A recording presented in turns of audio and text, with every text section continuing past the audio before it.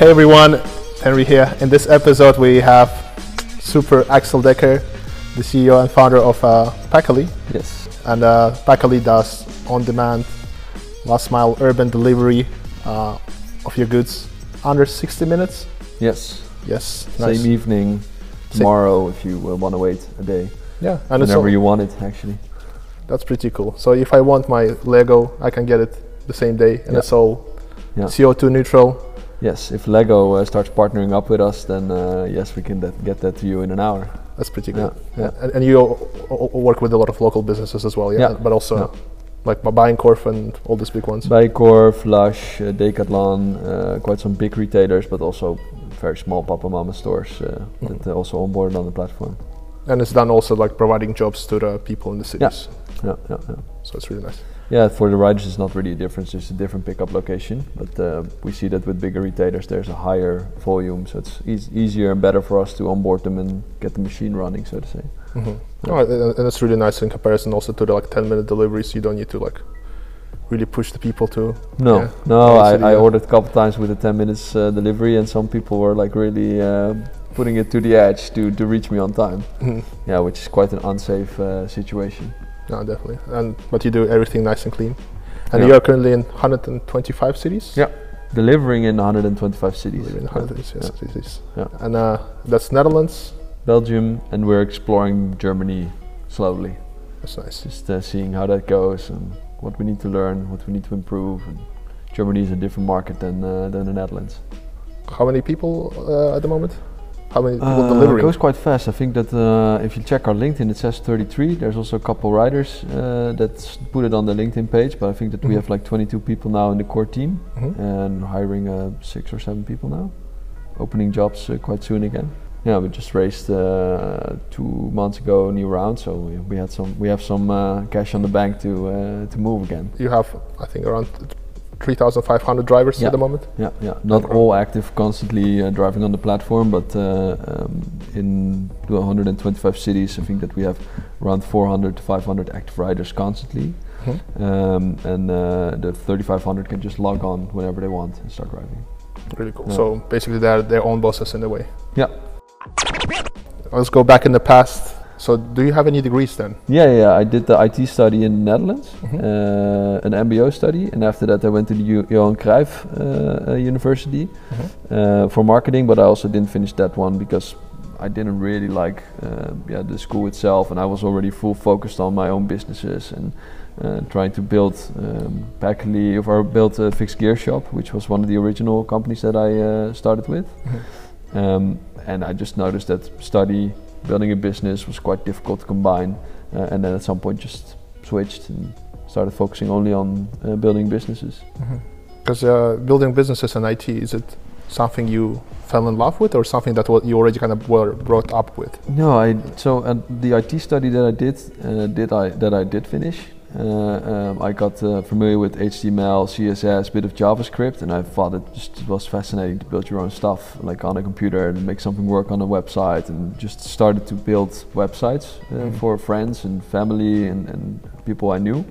And at some point I started realizing, I can actually earn some money by just making simple websites for businesses. So for instance, for my dad's insurance company, I made a new website that he's still using actually. I told him to update it because it's 10 years ago, but at some point you just start learning it, and then I've really fell in love with the passion of tech and what you can do with it.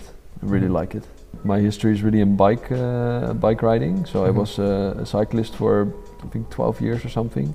Also one of my co-founders I know from bike riding, and that was just the main thing I was doing. So it was just biking, and at some point it switched to building businesses.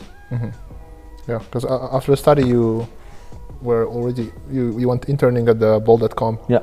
But on the side you're already doing your so website, I had a company called Cycling Shop at that point, and it was a very small e-commerce store for bike components. So it's quite relatable with what you guys are doing, of course. And then I saw the scale of what Bol.com was doing, and that really, maybe that inspired me a little bit to really push something and try to make something big. But then you also see the comparison to a very skilled, fast-growing company compared to a startup. It's really hard to get at that level. but it really inspired me to see how bol.com went from, I think I was like number 250 of the employees, did an internship, and they were hiring so fast, they were growing so fast, and it was really cool to see that and see how that was going, and that really inspired me to just keep going on my own stuff. And then I just did that e-commerce store for a while. Then I worked at a company called Notificare, doing mobile marketing, and yeah, that also really fascinated me on what technology can actually do. Yeah, and then just really took steps on building businesses and keep going on that. During those days in that company, you started with a digital agency. Yeah, as well. Yeah, I had actually quite some businesses if you think about it like true. this. Yeah, so at some point I ran into I think the roommate of a friend of mine that I know from back in the days, and he said, I have an agency, I had my e-commerce store, and we said, you know what, let's combine, we work on both ideas at the same time, and let's work together. And then together with another friend we started building the agency, but at some point realized my passion was really with bikes, their passion was more with the agency part, so we split up and I focused more on the bike part. But I think that what I like more is building one thing and doing that really well, instead of having several clients where you have to build something for and then a new thing and then a new thing, which is more the agency work. So then you split up with your friends at that point. Yeah. Which in the beginning, of course, was a little bit hard, because we were focused on building something, and at some point we started realizing we have different things that we wanted to accomplish. But sometimes it's also just good. If it doesn't work, take the next step, do something else, and just take a rain check, so to say, to just do something else. But then you've been working on this website selling the bike equipment and all that stuff, bike parts? Yeah. I started that, and we were working at the same, like both of those things at the same time. And I think, and that's also why I think Musk is quite a fascinating guy, doing two things on that scale at the same time. That's crazy. I think he has 3 or 4 businesses now. Sure. The Neuralink thing is also a little bit of a forgotten business that he has. It's difficult. Keep your focus on one thing, or doing 2 things or 3 things. It's really difficult. But then at some point, the Packly has started. I've seen the blog post. It's really cool when on the whiteboard you were just coming up with different ideas. Yeah. We that's also what we just talked about. Like we had an anti-crack space for my bike store. We had bike couriers coming, hanging out on our couches, drinking beers, partying, and we were also in a place where there was student housing above our building. So if there wasn't a party at our office, there was a party in the student house above. And we were just one night just hanging out, and these guys did Deliveroo a lot. And they at some point said, like, yeah, we can also do this for parcels. And then we just grabbed the whiteboard, started writing and making some sketches, and just one thing came from another. I think I started investing a little bit more time into Packly. At some point realized, okay, I shouldn't just do only Packly, because I have another business with people working there as well. So after I think 6 months of building Packly, I sold the bike shop to one of our suppliers. And I think it's still running. I think they opened a store in Barcelona. I got some pictures from our logo on the wall, and I think it's going quite well. Still the same logo, they kept everything. Wow. Yeah. Which was great, because I also didn't want to pull the plug, because we put quite some effort into getting a market position, and that was going quite well. But yeah, the actual selling bicycle parts business is quite a tough game. There's a lot of competitors, there's a lot of low margins products, and I don't know, at some point I just saw Packly as a better option for building, which was also a lot of fun. I guess that was also the initial investment in the Packly. So the team, so the original founding team was Niels, Adrik and me, and I remember we got a way too expensive office, very small but way too expensive, and we just started putting our own money in, and then at some point I think a year in, we started building. At some point the other guys quit their jobs as well. We all started focusing on Packly. I had some money from selling the other company that I could invest, and also keep my personal life in balance, pay my rent, so to say.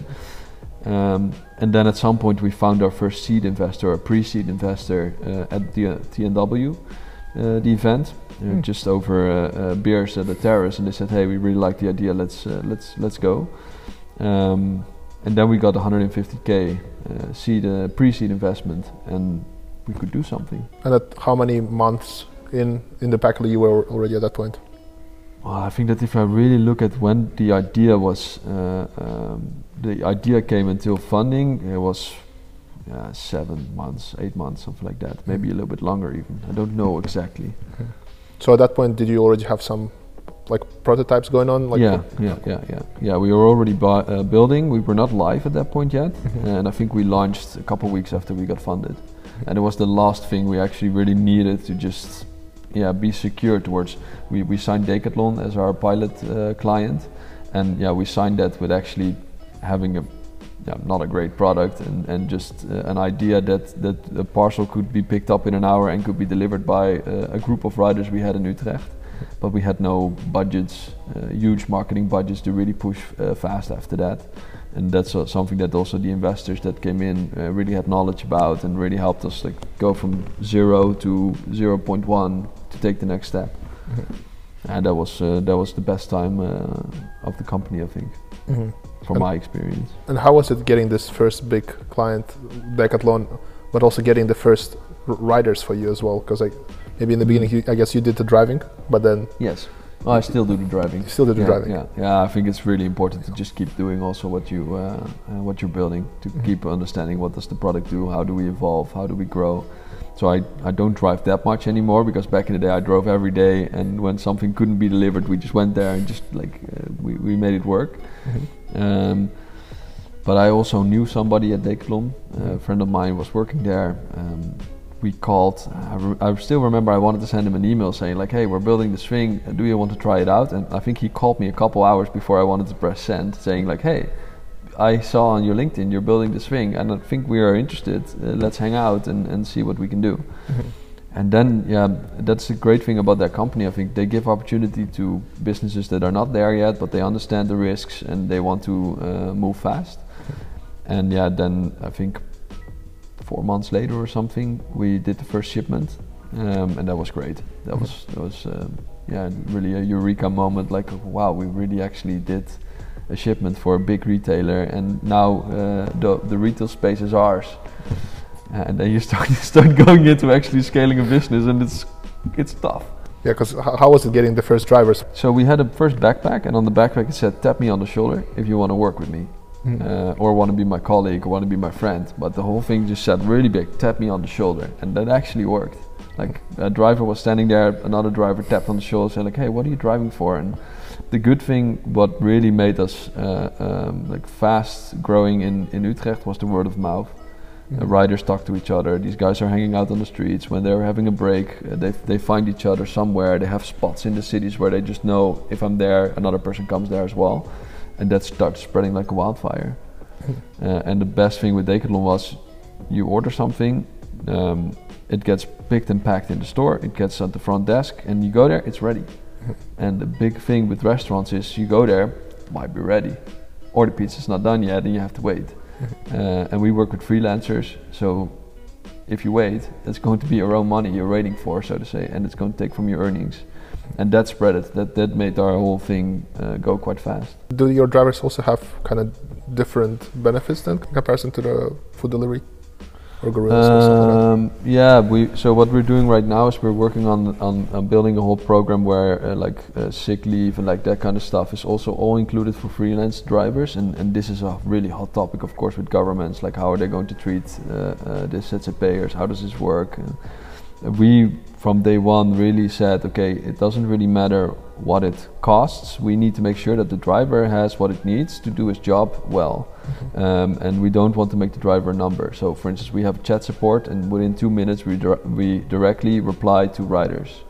For a really long time we didn't have any bot entry or something. You started the chat, you hit me or Justin or Adrik or Niels that was also doing tech support, and we were just there replying to your message as soon as possible. And when you start building the skill into the business, you could really see that these drivers were waiting longer and that kind of stuff. But we always, with every client that we have, we say our focus is making sure that the rider earns enough money that it's beneficial for them to drive, and for you to reach your customer as fast as possible. And that balance is that's tough to find. And also, what I like about your philosophy is that you always open to collaborate with different things, like Bringley, for example, like other parties. So me and Rajiv, he's the founder of Bringley. In the beginning, we didn't really talk that much, and we saw a little bit like, okay, maybe we were competitors, maybe that's not so good. But at some point, we started chatting more often, and when we have something, we were open to that. When they have something, we're open to that. And also, there's another competitor in the market we speak to quite often, and we're also always quite open in sharing. We're not that close. We're very transparent in what we're trying to do, and I think that that's really important these days to be transparent. And I guess this is something, in your company culture, but I guess it's something that probably comes from you as well as a founder. Yeah, I think so. Yeah, I think it is important when there's an issue or when there's something not going as it should, and you should say something about it, that you just be transparent and tell. That's very important. And how is it for the rest of the company culture? Because now at the moment after the COVID, you don't have an office, physical space. Yeah. So no, the invite said James Watstraat, and I saw that yesterday. I was like, wait, we don't have that space anymore. You should tell those guys. Okay. Yeah. No, we left the office space 4 months ago, 5 months ago. Because everybody was working from home, and there was a burn also on just the cash that we had, and not everybody was going there that often. And we now have like a hands-on meeting every Tuesday morning. We have Friday drinks, digital, and we try to do every morning a stand-up. We hang out, and we have this donut thing in Slack that just keeps inviting random people to each other. Like, we really invest our time in it, and we also say if you have a meeting, that's good, but try to also meet up with your colleagues as much as possible. And for instance, I together with 2 other guys, I'm in the sales team, and we just randomly go to places and we just work there, and that works quite well. Delivery drivers, how are they involved within the culture as well, of Packaly being like part of this big family? Yeah, so when we still had an office, and also especially when we had an anti-kraak office, we had it open for whoever wants to come by, whenever they want to come by. And when we started growing more and more, we started noticing that might not be the best option, because you get distracted really fast and people are just hanging out all the time, and then you can't just do your work. But we have a bit of it's not really like a cultural thing that we've written down, but there's more like a thing that is just so. When we do something, a rider can also do that. If we have an open position and a rider applies for it, we will always take that in consideration first and look at what the rider can do to get to our HQ, for instance. And that works very well. So they're not really our employees, they're not really on our payroll, but I see them as part of the team. And that's something that really works. How is it looking or gonna look with the international expansion as well? Yeah, that's quite an interesting one that I'm also trying to fill in as much as possible. Now our culture is really, you just take our app, you log in, you go into the city and you start driving. But we already can see also in our data that people maybe cross at certain points, people might be hanging out together. We can already see that, for instance, there's patterns in how people are taking what parcels at what time, what pickup times are they having at the same stores, and they started to see each other at more of these places. So we were at some point, we had the idea of making hubs in every city that we are, but that's also a very expensive, different kind of fundraising strategy. But we started noticing that we don't really need that. So for instance, we have some stores where riders come and they just hang out there for a while, and they are making friends with these stores, and then they go. For instance, Lush is a very good example. In 2020, when the COVID crisis was at its peak in December, they were doing a lot of shipments, and they were just like super open to everybody. They were letting our riders in when it was cold. They got tea, they got coffee, and you started seeing this vibe going around. People really enjoyed what we were doing. The stores were happy about our delivery service, and that really started boosting our ways of working together. But yeah, I still think that it's good at some point, for instance, we throw a party for all the riders, and we just go to a location and we start really investing more in that, and I think we're not doing enough of that. But it's also quite a big group now. yeah, if we want to invite all the riders that signed up, I think that we have more than 10,000 sign-ups on the platform, or unfinished sign-ups, and if we invite all of them, you have to host quite a big party. It's a festival at that point, yeah. Yes. Basically. Yeah. How did you meet with the other co-founders, and like what's your relationship at the moment? And, Yeah. So. How does it work? Niels is one of the old co-founders. He's out of the business, I think, a year ago, and I met him through a friend. And we just at some point at night at my old company said, hey, we're going to hack this thing together. We're going to do a hackathon and see how fast we can go. And he said, I'm in. And after that, I think he stuck around and started building the platform. Adrik I know from cycling. So when I was a kid, started cycling. He was there as well. And at some point, I called him saying like, hey, I'm doing this idea. What do you think? And we were biking together. He was in the bike team of my e-commerce store. And he was hooked, and so I had two guys at that point. And then Justin is a little bit of the late founder. He came in after a couple months. We were already registered and stuff. He's a growth hacker. He's our head of growth and product. And I started to convince him over coffees. I knew that he was a good growth hacker. He was a bit known for being quite a hands-on guy. So we started hitting off with coffees. At some point I told him like, hey, where are you working now? What are you getting there? Like, don't you want to work for us, get shares and be involved? And just slowly over coffee started to get him in. And yeah, now he's hooked as well. And that's a bit how we found each other, I think. Now we have a really good team. I'm really happy with these guys. So you basically fill in each other's kind of gaps as well at the moment. Yeah, so Niels was our technical guy, and he is a little bit, he's missed in the sense that we have a good tech team now. We have very good developers, so that's a big advantage.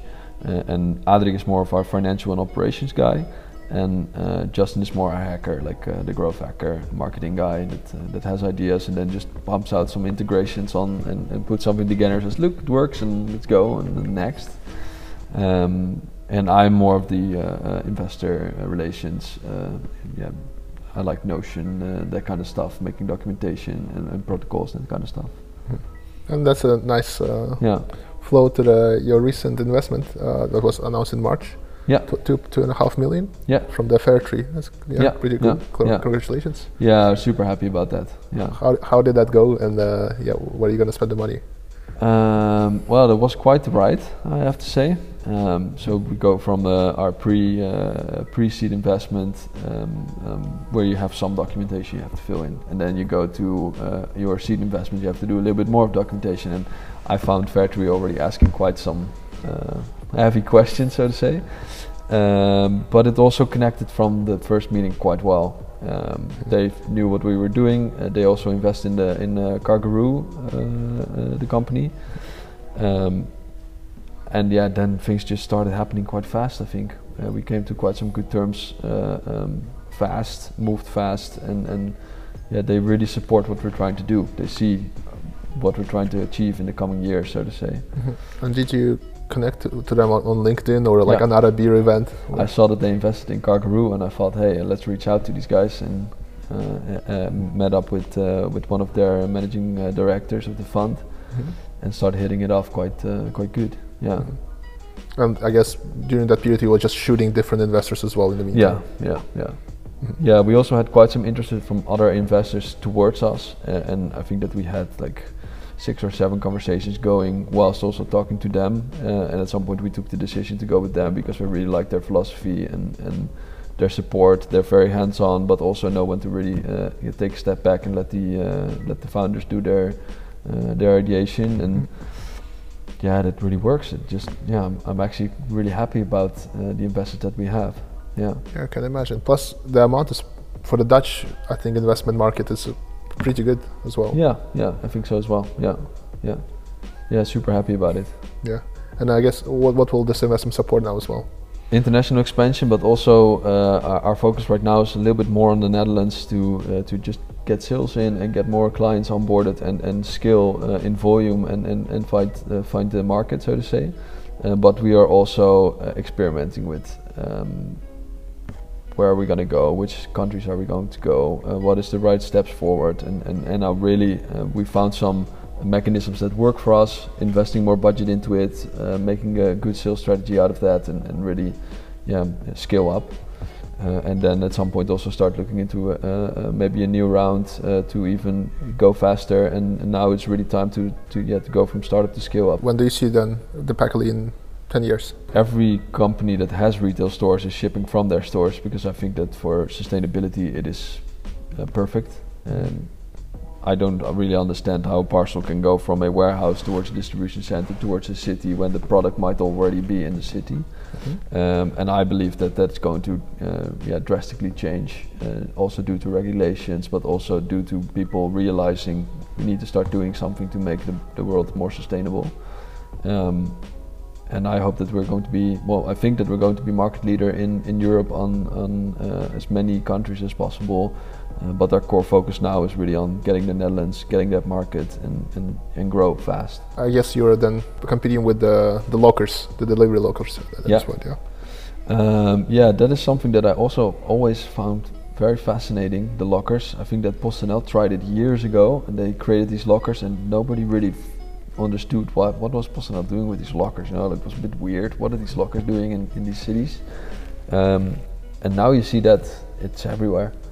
And I actually, a year or two ago, I saw a video on like how that's done in China, and there's just walls of lockers, only lockers. And I think that is also the future, and I would love to connect with these locker companies to see if our couriers can pick something up from the locker and then bring it away, or bring it to a locker and then somebody else takes all the lockers and brings it away.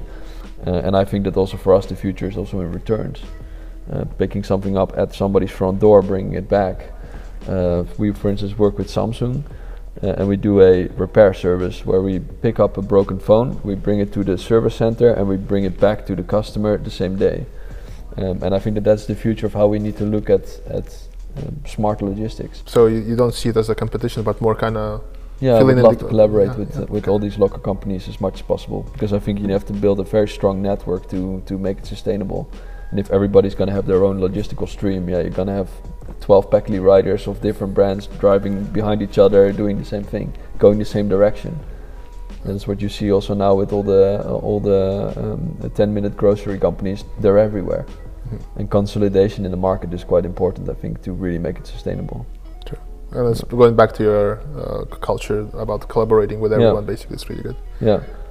Yeah, that really changed. In the beginning we had a bit of the mindset of doing as much as possible ourselves and trying to do it ourselves and not really collaborating that much, but collaboration makes you also think in a different way and see that other people might be doing something that you haven't thought of yet a lot better, and you can learn from that and teach each other how to take a market, because the logistics market is not a tiny market, it's a huge market where there's enough opportunity for a lot of people to survive and do their stuff. And then moving on to you as a entrepreneur, of course you do Packly 25 hours, 8 days a week, but how do you still manage the rest of your life?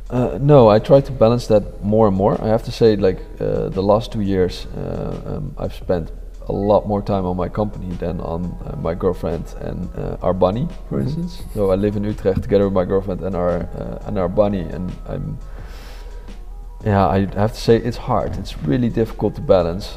You know exactly how it is when you are working on something. You say, I'm going to take some time off. Somebody calls you and you're like, okay, sure, I'll get that done. You know, like, I actually was at an event today, and I was talking to my old boss who was there, and he does only Monday to Friday, and if he works in the weekend, he does something that he's passionate about, what he's thinking is fun or contributes to something new.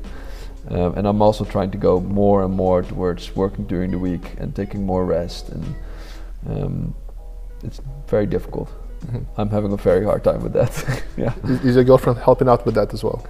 Oh yeah, she's very good at telling me sometimes to just 5 o'clock and then let's have dinner and then do something else, or go to a movie, or just really zoning out. And I want to zone out as much as possible after work, but I'm just very bad at it.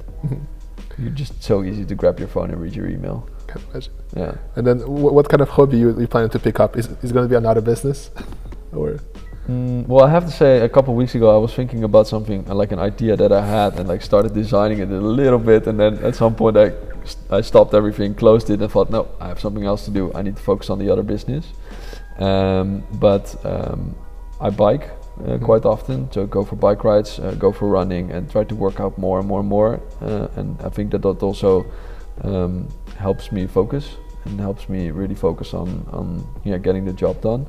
In terms of hobbies, I think a year ago I started doing like the building a model airplanes, like those kind of small things. Bought a box, and when I had it done, I was like, yeah, this is not it.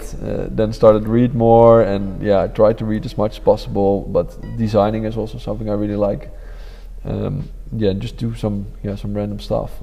And a book that you would most likely give to somebody?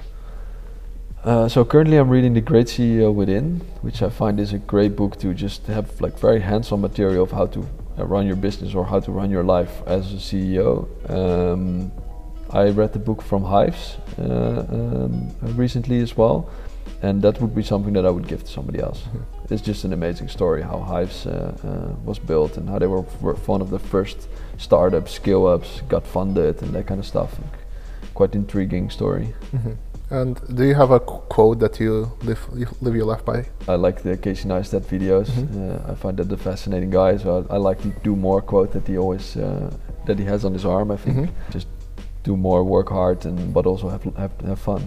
What kind of advice you can give to like maybe young aspiring entrepreneurs? Be patient. I think work very hard towards a goal, but also focus on really reaching that goal. But it's gonna take time. We started off thinking that when you start a company and you have an idea and something comes on your path, you should explore that. Now within our company we work with OKRs. We set 2 to maximum 3 OKRs per department per quarter. And we started with doing 6, 7 OKRs, and that doesn't work because you have too much stuff on your plate and there's so much things going on.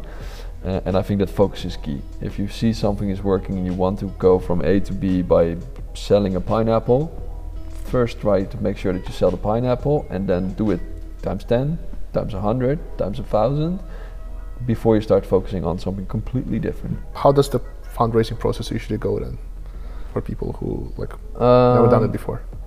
Yeah, so I have to say there's a lot of different stages at what kind of level you're at. So for instance with pre-seed, for us it was completely new. We got our first, and we started reaching out to all the investors in the world that you could imagine, and we started spamming them like crazy and sending like articles saying like, look, we are in this article and look what we're doing. We're building a most innovative, most insane freelance delivery platform available.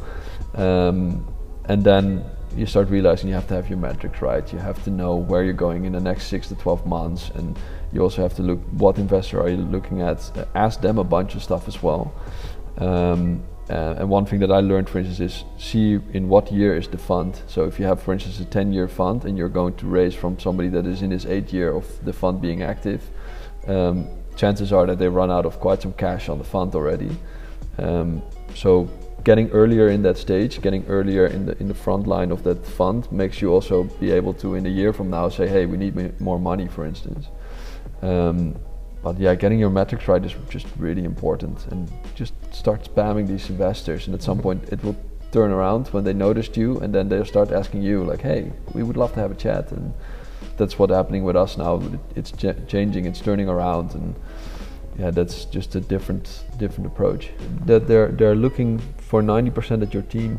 Who do you have in house? How do you guys collaborate with each other? So I heard some other investor that was doing like dinner at a co-founder's house to see how they were at home, and to see how do they behave with other founders in the team. And yeah, that is something that they're just looking at as much as possible. And that's also one of the only foundations you have when you just get started, right? You have your team, you have this great vibe and this idea that you're believing in, and then they just want to see, can you do it? What experience do you have? And do we believe that this person can actually make this into a success? When you get bigger, when you start doing turnover, they're going to look at the history and then going to say, did it look good? Did it not look good? And yeah, it's a whole different game. Yeah. But also there, you're just being transparent as well with everything. Yes, yeah. Yeah, and we also ask help from our current investors for new rounds and that kind of stuff. We ask them and we say like, hey, please help us to make the right pitch deck, to make the right metrics, to make everything that you find is not going well. Please put it on paper and tell us very straightforward, because then we can work on that and improve that. For instance, our metrics for a long time were just not good. Not in the sense that our metrics were down and our volume and everything was not good, but how we were viewing it was just not good. You couldn't really have like a good performance dashboard where you could see everything that was going around, and that was something we needed to fix after the first round as soon as possible. And if you're not transparent about that, then you also cannot ask from the help from the people that put money into you to grow. More episodes are on the channel. Don't forget to like, subscribe and share. And as always, Tenry out.